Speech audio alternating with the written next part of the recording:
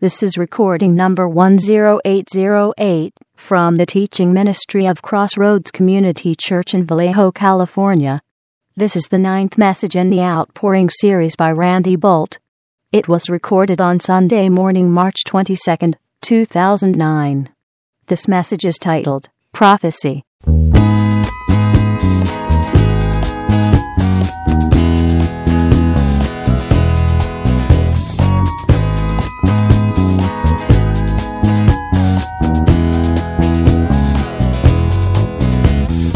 That book you have in your hand that you use to turn to the book of Acts is prophecy. Amen. Right there. You have that in your hand. It is prophecy. And yet, a lot of us have come to the place where we're not afraid of this any longer. Some of us at the beginning were kind of afraid of this, but not anymore. Because we've found that what happens when we open this book is that we hear from God. We hear the voice of God giving us instruction about how to live and about how He loves us and how we can have relationship with Him. And so it's not something odd, strange, or weird. It's something very life-giving to us. And over and over again in the Bible, it talks about the subject of prophecy. It's not some sort of marginal issue. It's something God is very interested in and wants for us to experience. And so we're going to talk about that today. But if you've hung around Christians or certain brands of Christians for any length of time, you may have encountered some things like this. I've just over my life kind of made a list of some of the oddball things that people have said, Christians have said when they purported to be speaking for God. You know how they change their voice. It's like, "Thus saith the Lord." And then whatever follows, everybody's supposed to go, "Oh, yeah, ooh, yeah," right? So here's a few of those that I have encountered that I thought were somewhat noteworthy. Excuse me. The mouth is not working really well today. Noteworthy was what I meant to say. There was a little old lady one time. She started off her little prophetic utterance like this. "There's fear in the north." You know, voice changes there, and then you get a little vibrato going. "There's fear in the south. There's fear in the west. And I'm a little bit afraid myself, saith the Lord." I don't really kind of imagine God actually saying that. Another time, guy stands up and he goes, "Thus soundeth the trumpet of the Lord, a rooty toot toot." I don't know. I like this one. "Thus saith the Lord, as far as I know, I have nothing against you." Bless you. Another time, the guy says, "As I said through my servant," I think it was John Wesley, as though God was going to forget something important like that. Now, this one goes back a ways. See, I'm old. Hate to admit it, but I'm about to be 54 here pretty soon. Praise the Lord. So this goes back a ways. Some of you will have heard of a televangelist named Oral Roberts. His name is mentioned here. That's what he's a televangelist. Some of you will remember an old-time television western called Gunsmoke. That's what's being talked about here. "Thus saith the Lord." Now, by the way, I'm not making these up. These actually happened. "Thus saith the Lord, I know you have purchased a television, and you have said in thine heart that it was for watching Oral Roberts. But I say to you, you have been watching Gunsmoke." Somehow, I'm not quite sure God is all that interested in that stuff. One time I heard a guy stand up and he says, I don't have the whole thing here, but he was referring to, he's going to talk about a couple, and the couple he's referring to were the pastors of this church that where this took place. Anyway, he goes, it's just the first three words that crack me up. "Many moons ago, I brought this couple to this valley." I'm not sure. Yeah, anyway. And now this one I really, really, really appreciated. This lady, she was in the middle of giving what she purported to be a prophetic utterance, and she goes, "Oh, forget it. This isn't the Lord." I love that. I just snorted. That wasn't...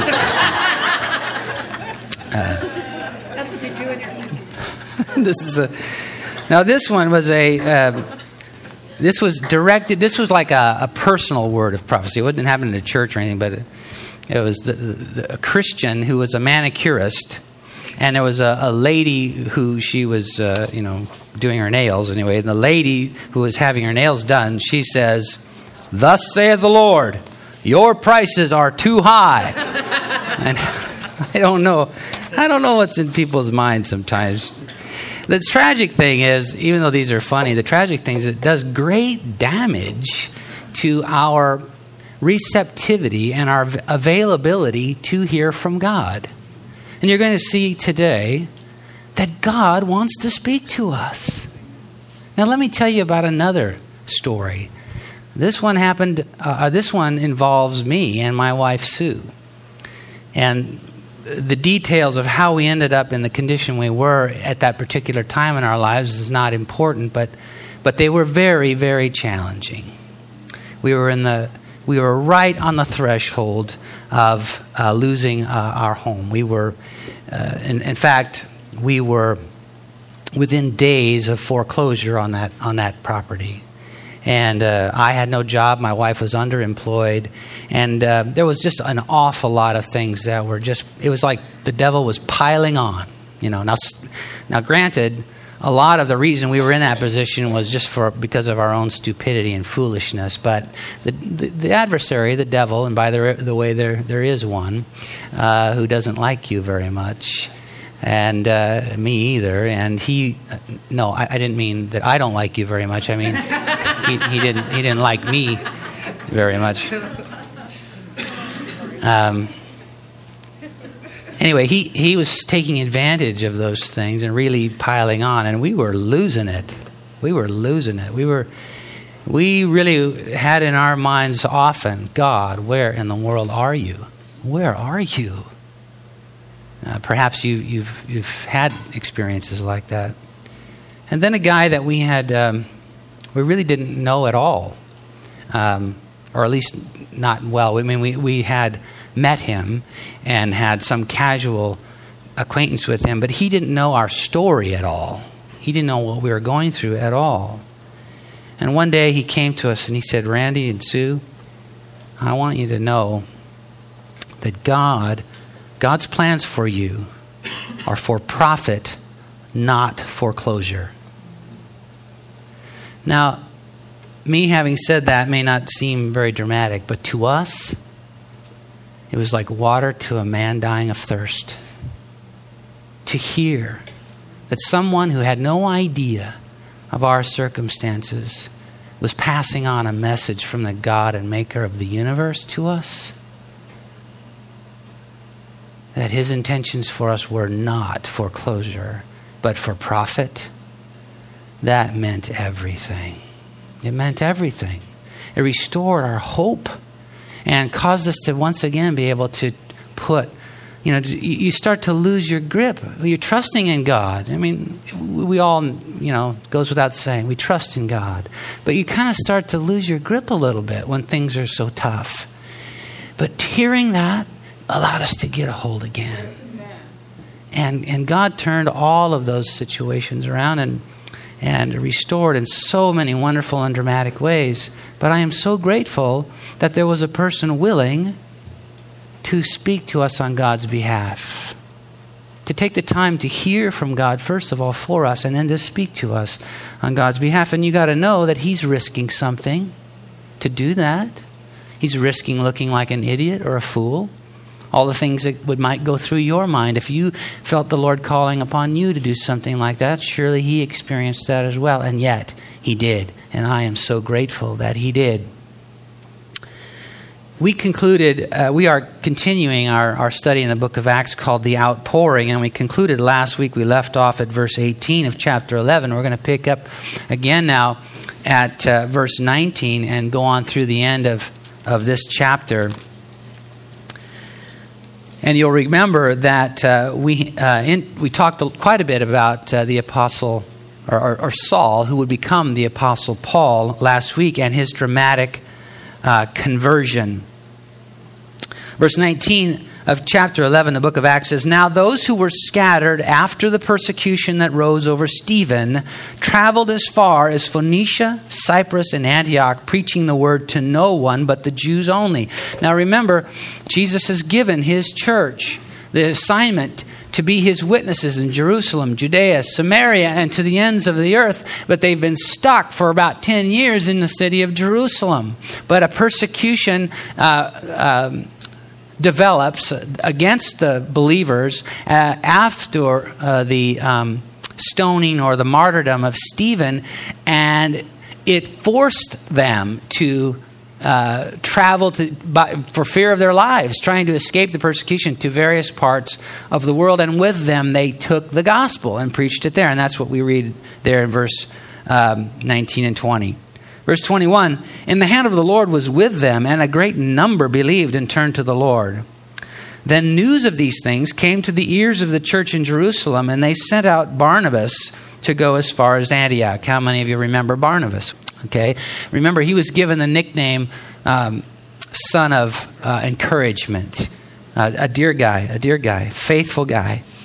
And so the churches, the leaders in the church in Jerusalem are hearing about the conversions that are happening in far-flung places, and they want to send Barnabas out to check up on it and see if things are actually being handled in an appropriate way. So, verse 23, "When he had come and had seen the grace of God, he was glad and encouraged them all that with purpose of heart they should continue with the Lord. For he was a good man, full of the Holy Spirit and of faith, and a great many people were added to the Lord. Then Barnabas departed for Tarsus to seek Saul." This is such a great thing.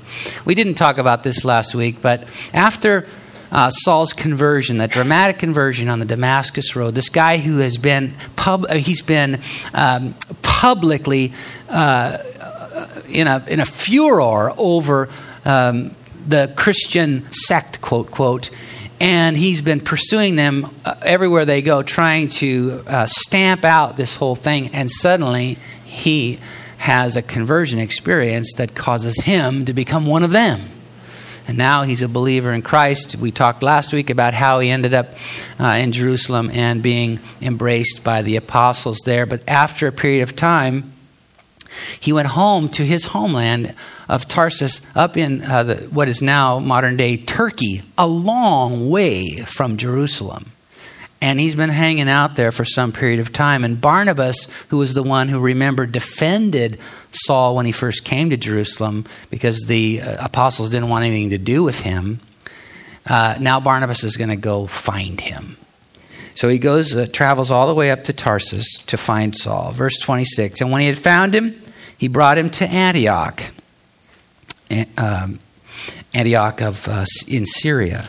So it was that for a whole year they assembled with the church there at Antioch and taught a great many people, and the disciples were first called Christians in Antioch."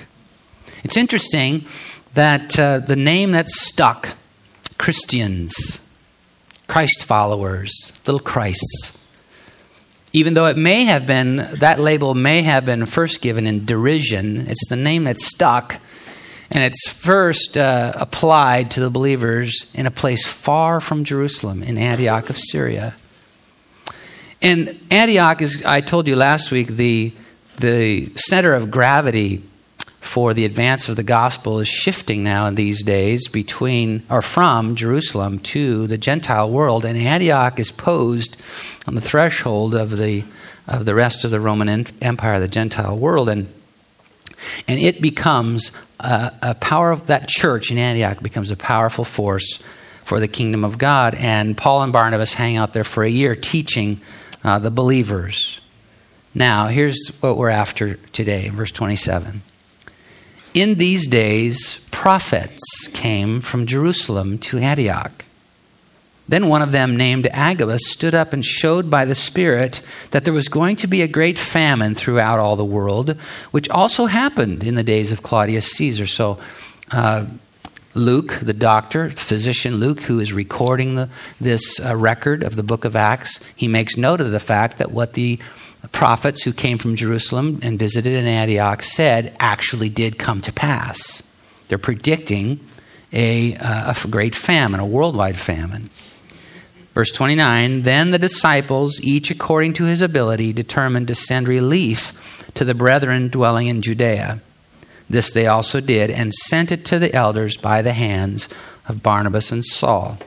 So these men who had a ministry around prophecy or prophesying came from Jerusalem to Antioch.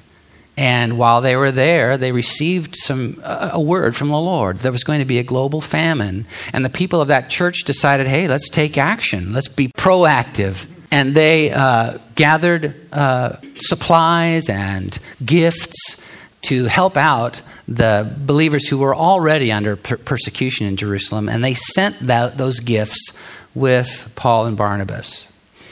Now, I just want to focus on the fact that there was a vital, genuine, important ministry around prophecy that the early church experienced. We're in this study, the outpouring, because we want to be more like this church. Because we want our Christian lives and experience to be more like we read in these pages. Not just, attending a service now and then, putting a few coins in the offering as it goes by, but actually alive in God and experiencing the kinds of life-changing things that we read about in these verses. We want that. So, dear one, we want prophecy too, and we need it. So let's just talk about that a little bit this morning. The first thing I want to talk with you about is let's gain a perspective on what prophecy is. So let's offer a definition. It is the supernatural enabling to speak for God. But I want to make an important distinction. It is a word from God, not the word of God. And that's a huge, huge distinction. When God grants a word of prophecy, it is a timely, divinely inspired declaration from Him that is in harmony with the Word of God. And anybody who ever purports to be speaking for God and that declaration doesn't harmonize, isn't in sync with this, is not genuine. So please, before we go any further, let's get that settled in our mind. But I want you to consider Numbers chapter 11:29 that's on the screen there. This is Moses, or during the time of Moses' life and ministry. And he says these words. It comes deep from in his heart. He says, oh, that all the Lord's people were prophets, and that the Lord would put His Spirit upon them. Well, dear one, that happened. We read about it in Acts chapter 2 on the day of Pentecost when the Holy Spirit was poured out upon the church. So the availability of the Holy Spirit to use each of us and this scripture to be fulfilled is at hand. It's at hand. Let's talk about the priority of prophecy, and I'm going to ask you to turn now to 1 Corinthians chapter 14. 1 Corinthians is south of Acts. Acts, Romans, 1 Corinthians. And when you get there, chapter 14. 1 Corinthians chapter 14, verse 1. Pursue love and desire spiritual gifts, but especially that you may prophesy. Now look at verse 31 of that same chapter. For you can all prophesy one by one, that all may learn and all may be encouraged. I think it's pretty clear. We could go to other verses of Scripture too, but it's pretty clear. This is something God wants to do and wants for us to experience. Not just some sort of parlor game or some sort of thing that is, ooh, that was exciting. But because we need, how many of you need to hear from God from time to time? Yeah. But we have a God who wants to speak, and he makes his voice available to us through this powerful gift. It's important. I've already said this, but it's important for individuals. I gave you our little story. I could give you many more out of our lives' experience where we found ourselves directed and guided and helped and aided by a word of prophecy, a timely declaration from God for our circumstances. But it's also important for the church. Listen, you may not be aware of this, but you want to be a part of a church where there are people listening for the voice of God about the direction, about what his intentions for us are in any given season. And so this is incredibly important. It's a high priority in terms of God and in terms of the Scripture. Let's talk about the purpose of prophecy. Same book, same chapter, 1 Corinthians 14, verse 3, it says, "But he who prophesies speaks edification, exhortation, and comfort to men." Let's talk about what those words mean. When someone gives a prophecy, it is designed to be these things. First, edification. Well, what does that mean? It means to establish something or to build. God wants to establish patterns, healthy, whole patterns in your life. He wants to establish something of his kingdom where you live and where you work in the midst of the circumstances of your life. He wants to build, rebuild, and to construct things in your life that have been torn down by sin and by disobedience. Edification. God, when he speaks to us through the word of prophecy, his intention is to establish and to build. Exhortation. What does that mean? Well, it means to summon. Have you ever been... in fact, I remember yesterday, Noel was telling us a story at the Men's Institute about a time when he was playing basketball and getting ready to signal for someone to come in and take his place because he was exhausted. And another teammate saying, "Suck it up!" And how that just startled him and gave him, well, maybe I could suck it up. And he went in and did the thing. I hope you won. You didn't say that yesterday. Sometimes we need God to get in our face and say, "Suck it up." Don't we? And prophecy is like that. Sometimes it just startles you into, well, okay, maybe I can do that. Or to stir. Exhortation also means to stir. In fact, Paul famously speaks to his protege in the faith, Timothy, in one of the New Testament epistles, and he says, Timmy, stir it up, man. Stir up the gift of God that's in you by the laying on of my hands. God hasn't given you a spirit of fear, but of power and love and a sound mind. We need to hear from God like that.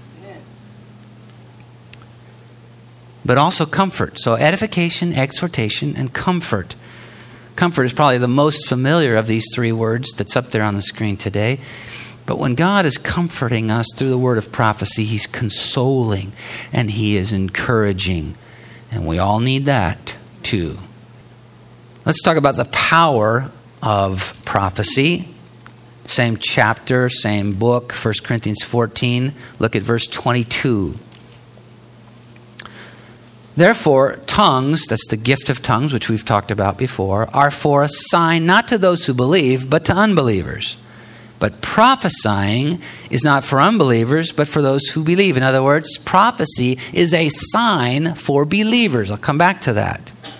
Verse 23, therefore, if the whole church comes together in one place and all speak with tongues, and there come in those who are uninformed or unbelievers, will they not say that you're out of your mind?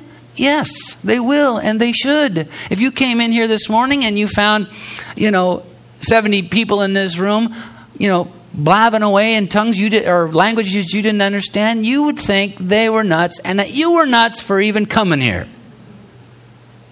And Paul says, let's get that gift sort of harnessed and organized and in its right place because, 24, but if you prophesy and an unbeliever or an uninformed person comes in, he is convinced by all, he is convicted by all. And thus the secrets of his heart are revealed. And so, falling down on his face, he will worship God and report that God is truly among you. The power of prophecy is it's a sign to believers in this way. As I described earlier, that prophetic word that was given to Sue and I in that period of desperation, it was a sign to us that God had not forgotten us. God, somehow I'm still on your radar. Thank you. Thank you. It's a sign. It's also a revealer. There are times when the word of prophecy comes and it just exposes your heart. Just opens it up. And sometimes there's some ugly stuff there that gets exposed. In fact, I venture to say most of the time, there's some nastiness in there that gets exposed. But it's never, the intention is never just to kind of leave you hanging there with your nastiness open to the world, but it's so that God can cleanse, heal, restore, fix, redirect, mend, all those things that we so desperately need. I'm a proponent of the helping professions. Psychologists, psychiatrists, counselors, anybody who wants to try to help somebody, anybody, and listen, all of us, everybody needs some help in some way. We're all kind of twisted, right? And so I'm really grateful for the helping professions that God allows. He's given us skills and expertise and talents and education that allows people to wade into that twistedness and help people. Thank God for that. But I am convinced more and more with every day that passes, because I'm in the helping profession, if you want to think of it that way. And I'm learning that more and more, really the key to untwisting that stuff is a word from God. So that we don't just, kind of trade one addiction for another. So that we don't just, kind of get the whip in the chair and keep the lion at bay, sort of. But that the bondage gets broken. The habit is gone. That the lion is turned into a lamb. And that requires something far beyond any degree on a wall, in my opinion. And so when God begins by the word of prophecy to reveal stuff in my heart, look at this happens to me with some frequency. And my first reaction is, oh no. But when I surrender to what God is trying to do in me through His prophetic word, whether it's directly to me or to me through someone else or from His scriptures, if I will surrender to it, oh my gosh, something beautiful, wonderful happens. I'll get off of this. Let's talk about the presentation of prophecy. I gave you some odd examples at the beginning of this service of people who purported to be presenting a word of prophecy. Let's talk about how it ought to really go. Same chapter, same book, 1 Corinthians 14. Start with me at verse 32. And the spirits of the prophets are subject to the prophets. For God is not the author of confusion, but of peace, as in all the churches of the saints. We'll leave it there. I want to talk to you about receiving a word of prophecy. Let's say you this morning are kind of thinking, that sounds really scary. But boy, it also sounds like something I'd like to be part of. If God could use me to minister to someone else through the word of prophecy, I think I'd like to do that. I'd like to be part of that. Well, how do you go about that? Well, there's three things, in my opinion: invitation, inspiration, and initiation. Invitation.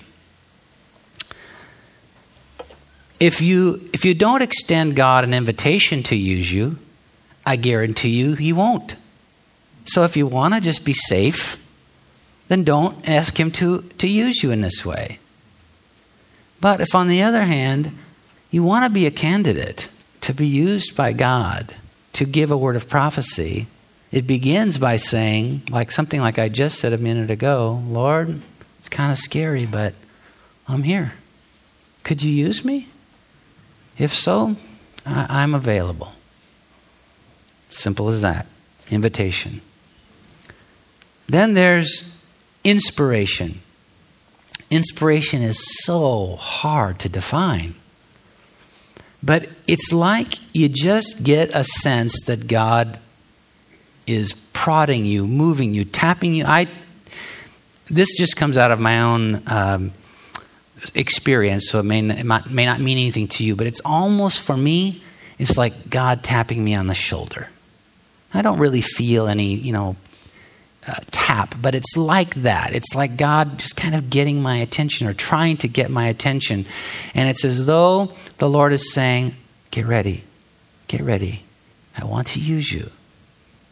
Get your heart ready. Focus in on me. I want to use you now.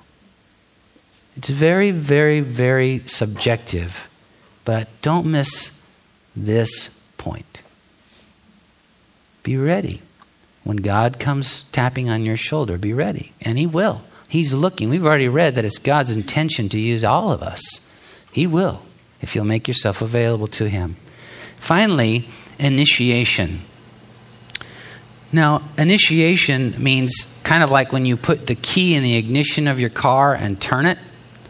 You're turning the ignition, and that ignites or causes an actual ignition. It ignites the fuel to cause that engine to go. And there is something, whenever I'm ready for God to use me, and He begins to let me know it's time, there's something He's going to give me, like a key in the ignition that turns it over. And that comes in the form that, in my observation and in my experience, in one of four ways. It comes as a word, a phrase, a picture, or a scripture. That will be the thing that ignites it. Sometimes it's just one word. Sometimes it's a phrase. Thank God for those times, because it makes more sense to me. Sometimes it's an image or a picture I'll see in my mind. And sometimes it's a verse of scripture that it's like God will just highlight and say, that is for that person today. In fact, I already had that happen one time today, this morning already. Talking with someone, and the Lord just said, this scripture is for them. Now, they could have looked it up themselves and all that, but I want them to know I'm speaking to them in this moment right now. And that's prophecy. When we do things like that, when we step out, that's God's voice being heard and communicated, and it's making a difference in someone's life. How about giving a word of prophecy? Do you really have to do all that stuff of getting the vibrato going and change your voice and, do you have to say, thus saith the Lord, and all that kind of stuff? No, please don't. We read right here that the spirit of the spirit of the prophet is subject to the prophet. Exercise self-control. This is never going to be a situation where God is going to just, make you go through convulsions or something, or your eyes are not going to roll back in your head. You're not going to, it's not like that. The spirit of the prophet is subject to the prophet. Self-control. Don't panic. Sometimes I've seen people, it's like coming on. It's coming on them, and it's like, oh no, now what do I do? Don't panic. It's okay. Nothing weird's going to happen. And be yourself. Be yourself. Sensitivity. Be sensitive to the timing of things. God gave me a word of, I believe, God gave me a word of prophecy for somebody about 2 years ago, and I have yet to give it because the timing is not right. I'm waiting. And that's okay. Be sensitive to the timing. And be sensitive to the dynamics of what, of the situation and the circumstance. Don't be confrontive if that's not what's called for. Just be natural and be responsive to what the moment is presenting. And then there's submission to church leadership. In this congregation, we are not going to put up with funny business. We're going to welcome the genuine article. God speak to us through prophetic word. But we're not going to put up with people who want to take advantage of that to be seen or to show off their spiritual prowess or gyrate on the floor. We're not going to throw the baby out with the bathwater. But I think in the background of people's minds sometimes is this notion that, well, are we just going to let everything and anything happen? And the answer to that is no. Now, I'm past time for this message, so I'm going to close here. But I will say to you that there is also, we are in 1 Corinthians 14:29, we are told that we are supposed to judge prophecy. And that goes along with what I was just saying. And there are clear instructions given to us in 1 Thessalonians 5:19 through 22 about how we're supposed to judge prophecy and the criteria by which we do it. And that goes along with what I was just saying. You can rest assured that whether it's me or someone else that I've delegated to be in charge of any particular service or gathering where you are, that we are going to take that seriously. And we are not going to allow for oddball or weird things to happen. But we are going to take some risk too. And we're not going to decide that everything has to be so clean and so pristine. We want to give people a chance to make a few mistakes if they need to get this right. You hear what I'm saying? Because we need to hear from God. We need to hear from God. Before we go, let me just read you some examples because if you haven't been exposed to prophecy in a healthy setting, it might be hard for you to imagine what that would be like. So let me just read, and I'm putting myself up here for an example, not because I'm perfect in any way or anything, but these were some words of prophecy that I took notes of. I don't do this very often, but Sue and I on one occasion were just praying for a group of people. We kind of just went down the line. People wanted to be prayed over, and if God gave us a word for them, they wanted to receive it. We said, okay, so we just went down the line, prayed over a bunch of people. Afterwards, I took some notes so that I could recall the things that the Lord said to them. And here's just a few, so you can kind of get the sound of it. You can kind of get the sense of it, so you know what to look for and listen for. So there was a girl named Mai. And here's what I wrote. I saw a little girl. This one started, most of these you'll find started with a picture for me. I laid my hands on him to pray for him, and a picture would come. And then that would distill out into what you hear. I saw a little girl holding a stuffed animal to her chest. She has a very childlike heart, and the Lord wants her to know that He made her that way, and it pleases Him. He wants her to resist the pressure from outside forces to, quote, grow up, in the sense of denying her simple, childlike approach to life, faith, and relationship with God. Another woman, I saw a chef who creates wonderfully creative, artistic, and delicious dishes in the kitchen of her restaurant. And people, this is the picture I had, and people were lined up on the street outside trying to get in to taste her creations.